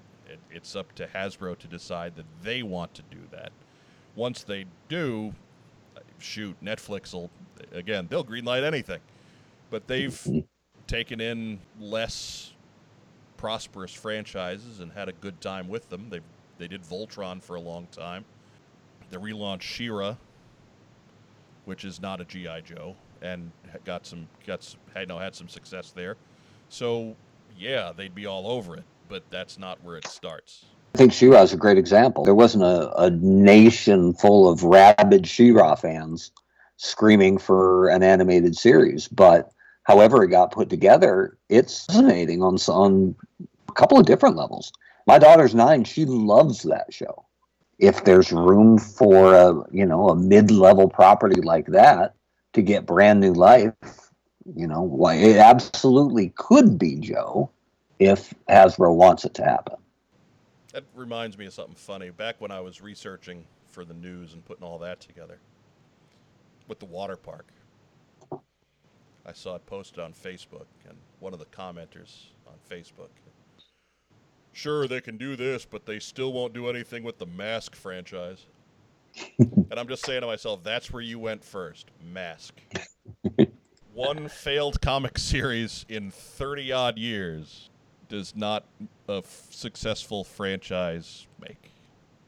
Get in line. This is better than Visionaries. Oh, Visionaries, yeah.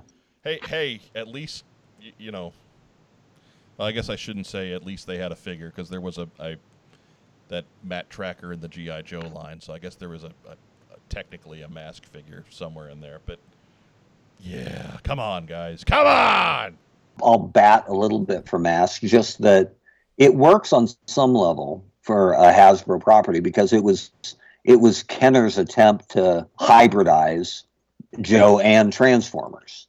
So I always thought it kind of worked in the IDW comic, the idea that it was, Cybertronian tech with Joe-ish agents. I think that kind of works, but yeah, when Joe brings up Visionaries, I'm like, that was always such a reach for me. Like, even in that whole crossover they did, even ROM worked for me. Mm-hmm. But Visionaries, just not feeling it. Yeah, ROM works in a universe that's full of all kinds of aliens and stuff. ROM works. Yeah, and Micronauts too on some level, right? But yeah, Visionaries was always such a stretch to me that I had trouble with that one. Mind you, I love Mask. Throw it out there. I was big on Mask for the brief time it flew like a phoenix through our vision.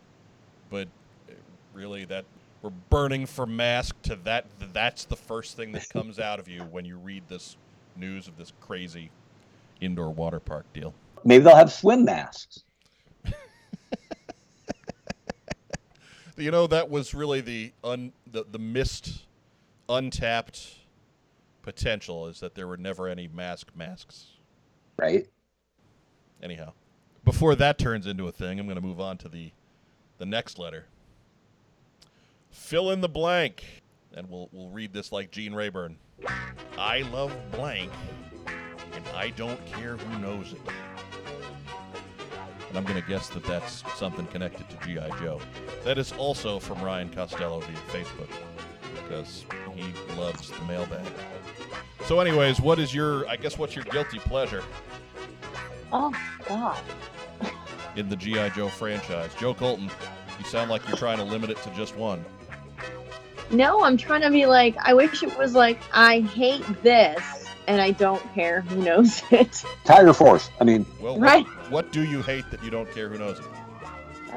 Anything neon from the 90s can just go. You've been hanging around Mark Webber too much. Right. I like the occasional, like, can't believe that dude is going into combat like that. Right. Like sci-fi. Like, I never had a problem with neon green and silver sci-fi. Because he was supposed to be a futuristic laser guy. Okay, cool. Got it. But Recoil's a good example of a guy who looks like a legitimate long-range recon patrol guy, and then they give him bright neon blue guns, right? Like, here he is off in the jungle, but wait, we've got some neon baby blue armament for you there, Recoil.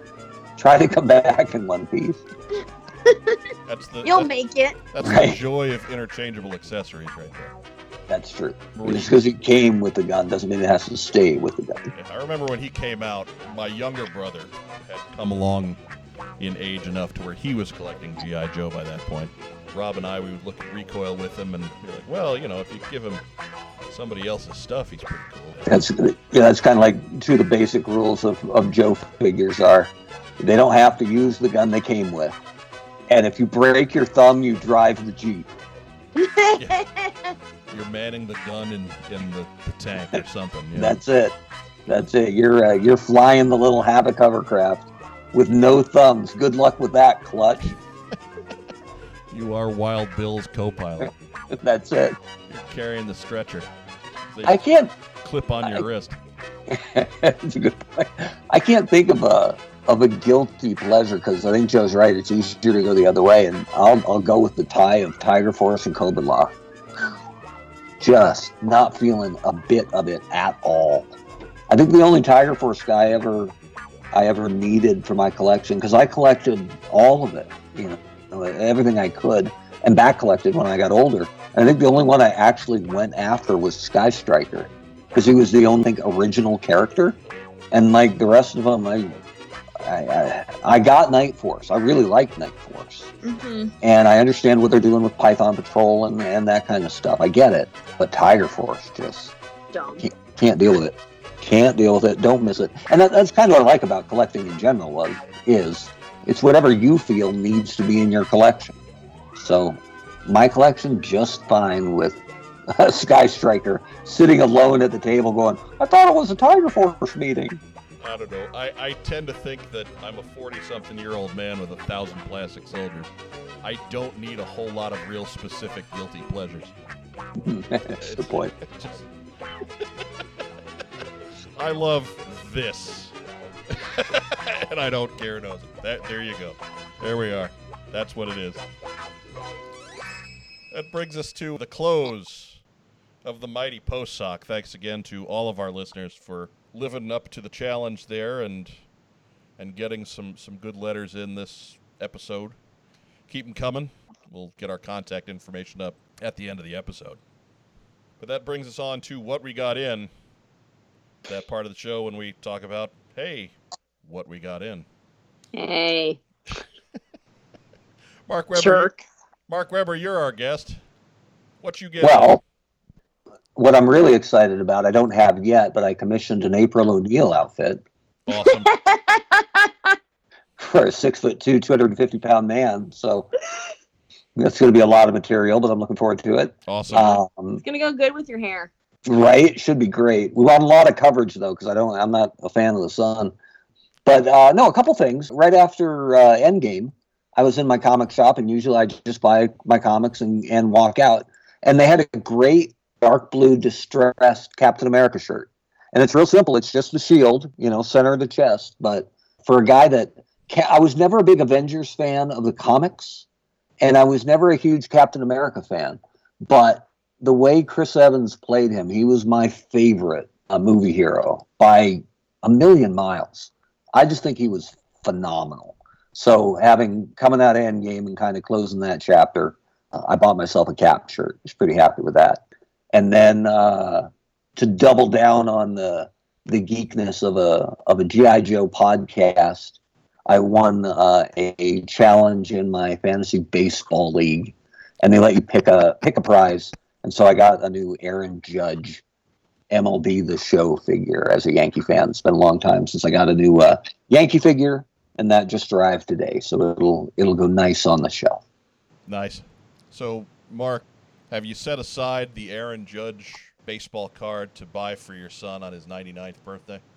The cool thing is, and as a Yankee fan, you'll know this, all the single digits are gone, right? They're all retired. Right. My son's 12, so he got Alfonso Soriano last year. There wasn't really a have-to-have 12, but Soriano is the most recent one that I could get him. Good Yank, and I got him an autographed card. Nice. It's the only one he has that's autographed. So for people who don't know, I'm a Yankee fan, and for my son's birthday every year, he gets a PSA graded sealed up card of the Yankee who wore the number of the year he was born. And so it's pretty legit, other than 3 and 4 were tough years for Ruth and Gehrig. So he got some 1970s kind of sport flick-ish cards for those. But other than that, he's got legit cards for Billy Martin, for Jeter, for Joe D, for Mickey Mantle, Joe Gordon, and then became Joe Torre for 6, and Yogi Berra, Bill Dickey, and Roger Maris, and all the way up. But this year, the Yankees signed a reliever named Adam Ottavino. Name starts with an O, and he has always worn 0 as his uniform number. So he actually had to ask the Yanks if 0 would be available. And they said, yeah, nobody's ever wanted it before. So now I got to track down a PSA Yankees Adam Ottavino card because he's the one I missed. I never got Derek a 0 card. So that's coming soon. And then the big question, if nothing else, that'll be easy to put together yourself. Well, yeah, absolutely, right. But as a big Yankee fan who never liked Alex Rodriguez, I'm going to have to figure out what I want to do for 13 next year or late this year. Can't be A-Rod. Mike Pagliarulo. Pagliarulo, yeah. Boom. 231 and like 39 homers one year, right? I think it was 32 in '86 when the Yankees were probably the best team I've seen to not win a division. Ugh. Pagliarulo. For a Boston kid, too, I think, which is kind of unusual. He just got fired down in Florida, right? Wasn't he the hitting coach? Yes. Oh, no, Jeter, he man. went from the Yankees to San Diego. And then he went to Minnesota. And in Minnesota, he turned into the complete opposite hitter that he was in the Yankees. The Yankees, he was a big strikeout, big power guy. And then in Minnesota, he was a high average, high contact guy. And it didn't make any sense to my young brain in my teenage years at all. Yeah, what happened? You think Mattingly noticed when Jeter just blew out the old ex-Yank down there like yesterday's garbage? I have a feeling Mattingly didn't have any whole lot to do with making that decision. Oh, Captain, my Captain. I don't think Donnie Baseball is shoving his old teammate out the door quite that abruptly. No. But I wonder if in the back of his mind he's like, interesting. That'll be the day when Donnie Baseball gets called into the captain's office. Yeah. You couldn't win with our combination of A players and retreads. Right. You're a terrible manager, Don. You go away now. You had the NL MVP last year. No, we didn't. We traded him to Milwaukee. Anyway, there's probably a lot more baseball than you usually get on What's on Joe Mind. Yeah, but it'll get a lot of people to complain, and frankly, that's how we know we're there. Right. Yeah. They will never be so happy to see Carson again as next week. All we need to do is bring back the fantasy football segment. That's some people will be actively lobbying for Carson to get less work. Keep him on the podcast. It'll be my fault. So there you go, Mike Pagliarulo. That's your call for 13. And then 14 is easy. Sweet Lou Piniella. Oh yeah, it can't be A-Rod. Won't be A-Rod. Can't do it. It's all right. I understand. Get him a J-Lo card, maybe. He's good on TV. I'll give him that. Nah, that whole bit of him the photo shoot where he's kissing himself in the mirror. What? And yeah, it happened. And the story, I don't even know if it was true, but I like it, so it was true, that he had a painting done of himself as a centaur. Yeah. It's ridiculous. Look, Derek Jeter collaborated on that story, okay? He said that was the case, so I believe it happened. I believe it exists. I understand that they live in a different world, but at some point when you're commissioning the painting of yourself as a centaur, You might want to take a break. right? Don't you want to check yourself? I mean, I get that everybody around him probably said, that's the best idea ever, Erod. You're the man. But he They also want a paycheck. Yeah. In a general sense, he seems to be much better since he got that 1.5 year vacation. I guess. That guy. I support your decision to say, no, we're gonna skip him for number 13. I get you. Yep. Not going to do it. I would much rather do. I am not Pagliarulo. advocating him. There's got to be somebody else I can do. I'm sure Mike Pagliarulo, man. It's not bad. I had no problems with Mike. Every time he came to the plate, the organ player would play the cheesy Italian music. Dun, dun, dun, dun, dun, dun. Loved it. Loved it. So you were in it to start, right? I was in. I was totally in. Totally in. He had the backing of my Italian family, so, which was really just Grandma Irizarry, but she was really loud, so it seemed like there were a bunch of them. Like the families that booed my son at the soccer game. Correct. Come full circle. Correct. So what else you get in, Mark? That's it. The judge figure, the cap shirt, and I bought a couple movies.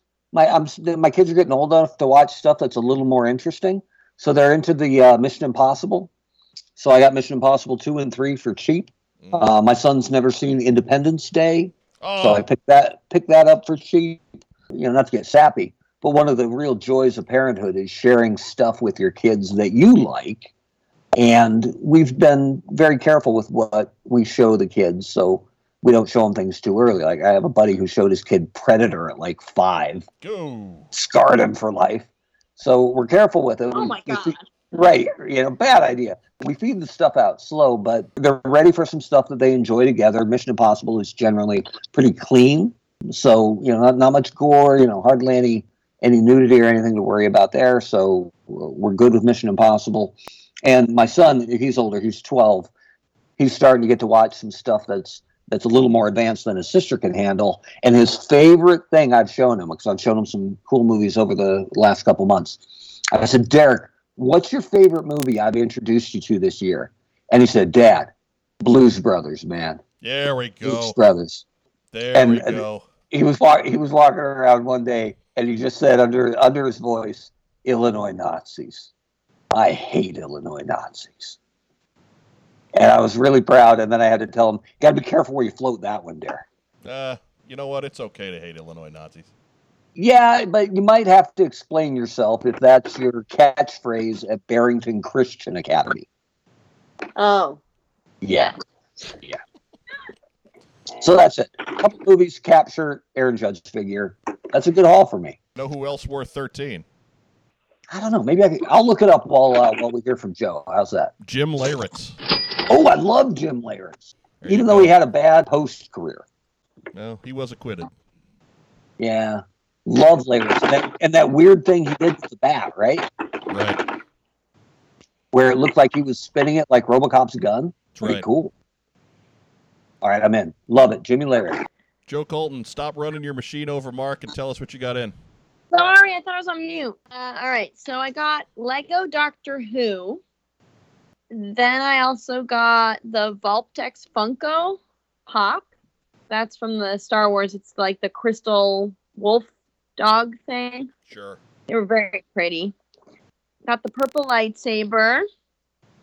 And then, so Alamo Cinema Draft House has been doing this thing with cups, like the 1980s cups that we used to get, the glass with the etchings and stuff on them.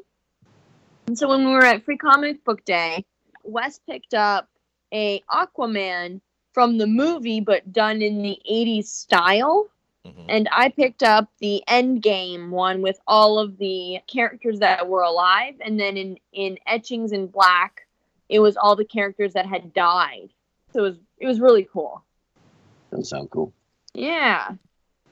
That would So apparently, be, like, there's a set. Like, you remember the old Star Wars glasses, the tumblers? Mhm. Or the Star Trek? Yeah. So it's exactly like that, but all the new movies. And it's only done at Cinema Draft House. Alamo Cinema Draft House. So they're hard to get. It's only opening night. So now I'm like scouring eBay for them because I'm a completist. How many are there? There's quite a few. They started after Star Wars 7. So the first one. They didn't do one for Wonder Woman because they didn't think it would do well, which was weird. Right. But they did a Captain Marvel one, which looks cool. My daughter is digging Captain Marvel. That's She's great. 9 years old. Read that comic book together, and I'm like, this is exactly how it's supposed to be. Yep. That would be a neat piece to show on the Instagram account that just recently decided to acknowledge. Mm-hmm. You're a dick. Yes. For the record, you still don't follow the Twitter account, but that's whatever. I'm never on Twitter. Whatever. Can't even plug the damn show. God, Irizarry. By the way, I'm a guest, sort of. I'm a panelist at a con, and they asked me for my bio, and I made sure that What's on Joe Mind is in it. I was like, he will have my ass if I don't put it in. That's correct. What? That's correct. I will send my people out. I don't have enough Sky Miles yet to fly back out there myself. So not yet. Not yet. We're getting there. Show's named after her. That's what people think. But really, I'm fine with that if it means that they tune in. I really don't care. Irizarry, what are you talking about? We don't have a Twitter account. Yes, we do. I have What's on Joe Mind, and nothing is coming up. They're hashtags. Because that's not our Twitter handle. You're such an ass. Oh, we'll get there at the end of the show. I'm gonna side with Joe on this one. I don't need that much Twitter in my life. No, nobody does. Do it. Did it. Got it. God help me. Yeah, Twitter's for people with too much time on their hands and sitting U.S. presidents. I tend to agree, but I like to use it to get news of a new show out there for the people that are there. Amen. So try to build it up anyway. Cultivate it. We didn't used to have a show account, so there's probably 400 people that follow me on Twitter for What's on Joe Mind, and there's never anything that goes over my personal account for What's on Joe Mind anymore. So, whatever. Anyways, what I got in this week, I will use that opportunity to plug our Instagram account. Apparently, we had an Instagram account for a couple of years. Nobody ever knew. But we're going to put it to use now. And you can see the things that I get in as I get them in on our Instagram account at What's on Joe Mind, all one word. And this month that includes a straight arm Cobra Soldier that I picked up from Comic Carnival in Indianapolis when I was back visiting Rob around Easter. I also got a complete 88 Iron Grenadier, complete with a full card back. So it's got the file card and the full card connected with it from Toy Shop here in town. And then, most notably, the Fun School Flint and Beachhead figures, which I picked up at Toyman Show last Sunday, that have Russian card backs. Nice. Yeah. I know that they're very common. They kind of flooded out there in October, November last year. If you can't enjoy the satirical elements of G.I. Joe figures with Russian card backs, then we can't be friends. So that's why I picked up Flint and Beach. Or comrades. Correct. You will have to die in the filth with the rest of the imperialist dogs. By the white wolf. The capitalist bastards. And whatever. I'm out of rhetoric at this point. I got nothing else. So it's definitive proof that Russia was trying to influence your G.I. Joe collection. Yeah. Okay. Yeah, absolutely. I'm down with that. So, with your Cobra Soldier, do you just grab those as you find them, or are you after straight arm versus swivel arm, or how's that work for you? Typically, I like the swivel arm guys better. The straight arm guys are the plastic is different. It's more brittle. They're tougher to find replacements for individual parts because there's some measurement differences with some of the heads and the shoulder joints and things like that. Really, the 82 ones, if I have one of them, I'm good. But in this particular case, this one, they had it, at a comic book store. The pieces were all whole. They all obviously went together. But the O-ring was snapped, so they called it broken. Nice. And so I got it for $15. Deal. Yeah, you get that one. And I even had the file card. Like, even though I'm not looking for that, yeah, you get that. Because even if I decide I don't want it anymore, I can always turn around and just dump it off. Yep. That's a good grab. Yeah, I actually never had a straight arm Cobra Soldier growing up. The first one I got was an 83. It was one with the swivel arms. And again, I like those much better. I probably have another 10 or 12 of those now. But just to have the one as a novelty there, yeah, I'm good with that. That was pretty cool. He can go in the his turret. He's good. That's right. That's right. Paint's good. Paint's real good. I mean, it's a really nice piece for $15. It's pretty ridiculous. The logo always held up better on the soldiers than the officers, right? Yeah, the red. As I recall, the red was pretty solid. Were solid, yeah. Even the Cobra Commanders, you see some pretty beat up Cobra Commanders. But if that logo had been silver, then those beat up Cobra symbols would be not there at all. So. Right, which is why most Cobra Viper pilots have no logo whatsoever. Correct. If you see a Cobra Trooper with no logo, it was probably once a Viper pilot. Somewhere 30 years ago, there's a crying kid and a broken glider in somebody's yard. Oh, more than one. Oh, man, those were terrible. Yeah. I had the Falcon, and one of Rob's friends came over one day, and he was the only person that ever got that thing to fly more than 6 feet. And I don't know what his secret was. And he'll take it to his grave, taunting me. And he didn't break it, ever? No. No, really, we didn't play with it much. I dug the tan grunt and gave him all the stuff from the accessory pack. I gave him a little combat pack. So the glider just kind of went and sat on top of the shelf. Okay. When we were kids, and we had Grunt running around with his pack and M16 more than anything else. I'm just going to throw it out there that the phrase digging the tan grunt sounds dirty, but it isn't. No, on any other podcast, that's a terrible thing to say, but on What's on Joe Mind, it makes perfect sense. It falls right into context. Good. Yeah, we're good. Something like that. I don't know if anything on this show is ever particularly good, but that brings us to shout-outs. Mark Weber, again, you're our guest. Why don't you go first? The easy one for me is Bobby Valla. Bobby's a good friend from our time together at Hasbro. We didn't actually get to work on much product at the same time, but we were always around, sat near each other, and he worked on Marvel, and I liked Marvel. And I worked on Joe, he liked Joe, and we both worked on Transformers at the same time. I love what he's doing with his Action Force Kickstarter. And, I'm a little biased because Bobby let me write a couple of the bios for a couple of characters, and I love writing bios. So I love what Bobby's, not just what he's doing, but that after exiting Hasbro, he's found himself a new job down at Jazzwares and is still continuing to do his thing separate from his 9 to 5. So Bobby's going to be at Joe Fest coming up, and I'd encourage all Joe fans who can get there, give Bobby Valla some love. I think he's really doing something very, very cool. That is cool. Did they make a move for that job? I think Bobby is down there right now, and I think they're working out the logistics for the rest of his family, but they wanted him to start pretty quickly. So he's down, I think that's Fort Lauderdale. So he's down in Florida, living the dream. Good Lord. That's a lot to have on your plate. Yeah, there's a lot going on, but Bobby really hit the ground running, and I like that he still has his professional career, but his side project, but his Action Force stuff is they're completely fine with him doing that.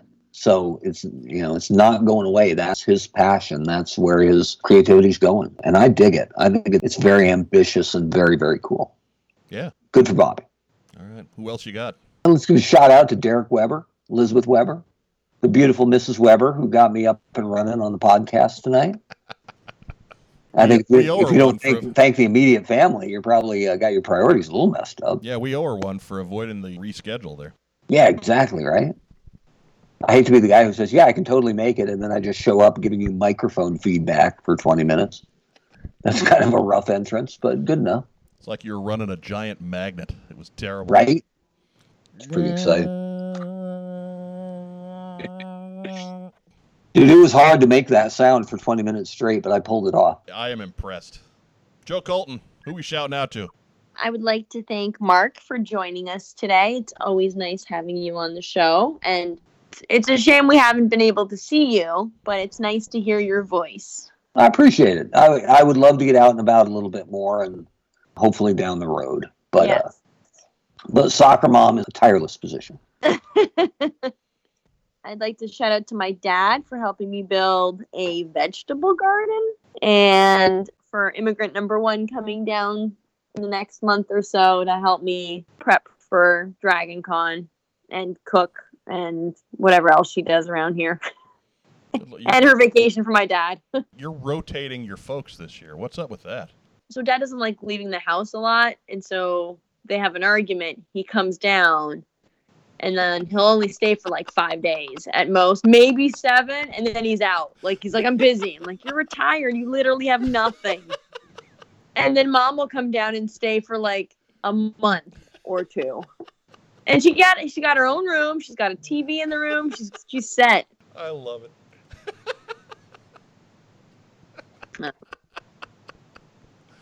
Oh my God. Yeah. Your family is endlessly entertaining. Yes. Endlessly so. I'm glad that you find them entertaining. I'm sometimes wanting to strangle them. Your folks are the greatest. I've never even met your dad, but your folks are the greatest. You should go to Home Depot with him. I've lost him in Home Depot. See, the problem there is that you worried about it. No, we were done, and he took off. And I was like, where the fuck did he go? I called my mom, and I was like, I've lost him. She goes, just go home. And I was like, he can't get back to the house. There's a highway. He's got a phone, right? No. No.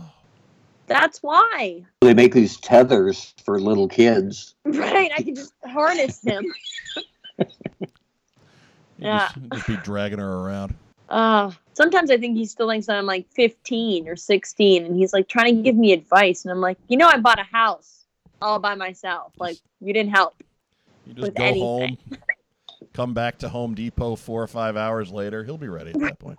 Right. He'll be good. There's people there who remember him from the first time when I bought the house, when we went together, and he had made friends, and they saw him, and they were like, hey, you're back. And I was like, there's no way they remembered him. And they remember the project he was working on. He goes, I make an impression. And literally dropped the mic on me and walked away. I was like, that is incredible. All right, I deserve that. You're a little Greek man. He just tossed it right up at your punk ass. That's what he did. Right. I have threatened, but I've threatened Mom to put a GoPro on her and just watch her in a grocery store and then live stream it.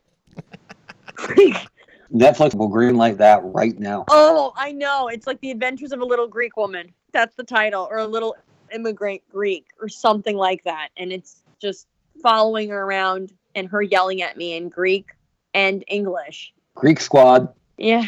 Now we're talking. Or she'll yell at Maggie to get lettuce in Greek, and Maggie's already got the lettuce. She's like, how do you know what I'm saying? And doesn't understand Greek. Lettuce now. Yeah, doesn't know Greek. So you just got to kind of watch what she's pointing at. Follow the gestures. Or the swearing. Whichever one. Well, yeah. Again, your folks are the greatest.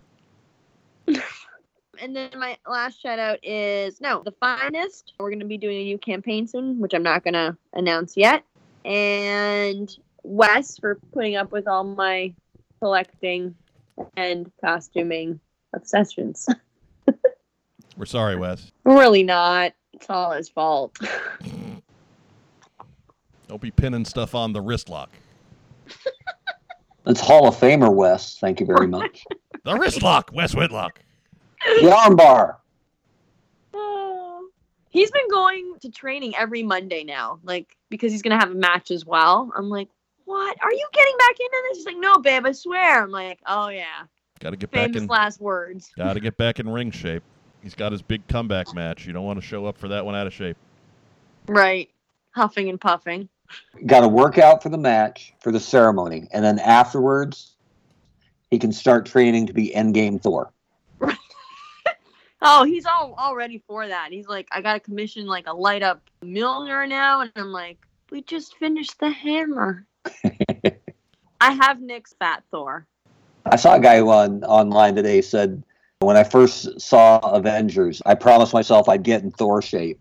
And now 3 movies later, I did it. Great. Yep. That's hard work. It's quality. That's the whole box of deluxe Hot Pockets in one sitting right there. That's good. That's good stuff. All 10 of them. Boom. Is that all you got?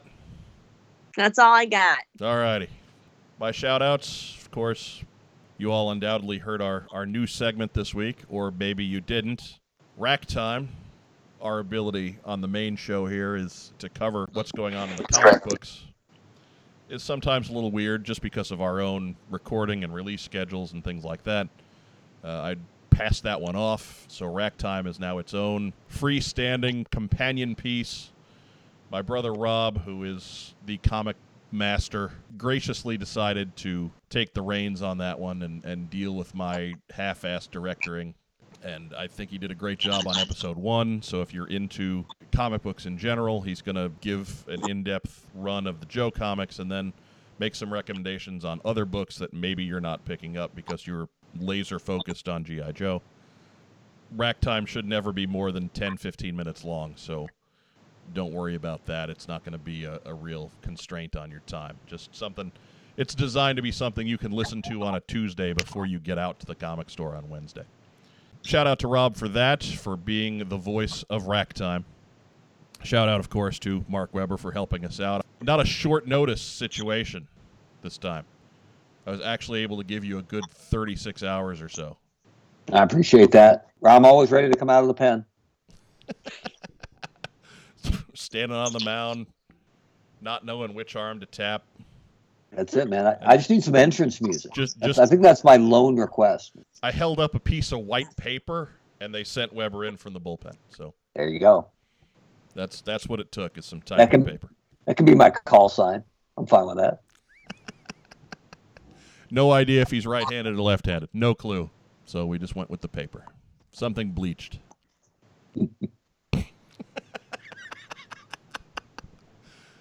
It's enough of me disparaging the guest host. Shout out to Carson. By God, man. He's been busy for probably 6 weeks solid. Glad you're making the money, man. I'm happy that I haven't had any 6-week run of nonstop work to deal with anytime recently. I would not trade places. So we feel for you, my man. We miss having you here. We'll make sure that you're on next time. Of course, Joe Colton, who takes our abuse episode after episode. Pause for reaction. I do take your abuse, but it's okay. I know you love me. I'm entertaining about it. You know. You are. If I didn't, and my mom loves you, so I can't do anything now. There you go. I'm in. I'm in.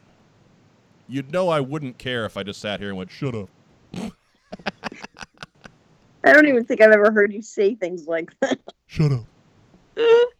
And of course, our listeners, thank you so much for joining us every time we put up a new episode, and for your feedback and your participation and all that other good stuff. Anybody have any other real quick stuff to add? Yeah. Shout out to Tim Roberts. Tim Roberts! What's up, Tim? You got the standing invite, Tim Roberts. You got to get back to us if you're hearing this. Oh my God. You got to make this happen, Tim Roberts. Remember who was the first guy on the scene when you missed that pole vault pad? Tim Roberts. I feel like you're taunting him. Oh, I guess I kind of am. now you are, yeah. So I'm serious. I would absolutely. Be that as it may, first responder, Mark Webber. I would absolutely take Tim Roberts on this program. I would take Tim Roberts on this program with guest host Mark Webber. Oh, yeah. It's like the blood guts rematch. We might have it. 30 years, 40 years. God, 40 years in the making. Just about. Almost. Tim Roberts vs. Mark Webber. You know what? I wouldn't buy a ticket to that. I'd let that go. Take a pass on that one. I'd take a pass on that one. Yep. The frenemy rivalry of your life, you would take a pass? He might still be mad. And if he wasn't, he is now. So yeah, we're gonna back off on that now. Man. You realize it's going in the show, right? Oh yeah. Okay. Yeah. Just so you know, I'm not editing that out. Listen, radio background, right? Yeah, Every mic is a hot mic. That's right. So if you don't want it heard, then keep your mouth shut. Tim Roberts, we're serious, man. If you're out there, you send something to whatsonjoemind@gmail.com. We'll get you on for your equal time. In all seriousness, come at me, bro. Oh, that's such a cliche way to end the program. Thanks again for tuning in to What's on Joe Mind. If you have a few dollars laying around and want to support the show, we now have merchandise and T-shirts available at the What's on Joe Mall on Etsy. That is etsy.com/shop/whatsonjoemall, all one word. Remember that you can contact us anytime by email at whatsonjoemind@gmail.com, at WOJM Podcast on Twitter, at What's on Joe Mind on Instagram, on our self-titled Facebook page, or by voicemail at 262-515-9656. We look forward to feedback, questions for the post-sock, episode ideas, any correspondence from Joe fans. For my co-hosts, Mark Webber and Joe Colton, this is Mike Irizarry. Have a great evening. Make tomorrow a better day. Be good to one another.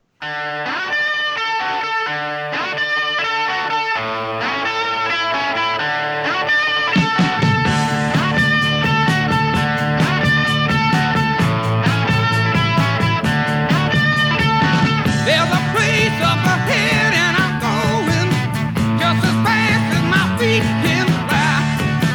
Come away if you're going. Leave the sinking ship behind. Come on the rising wind. We're going up around the bend.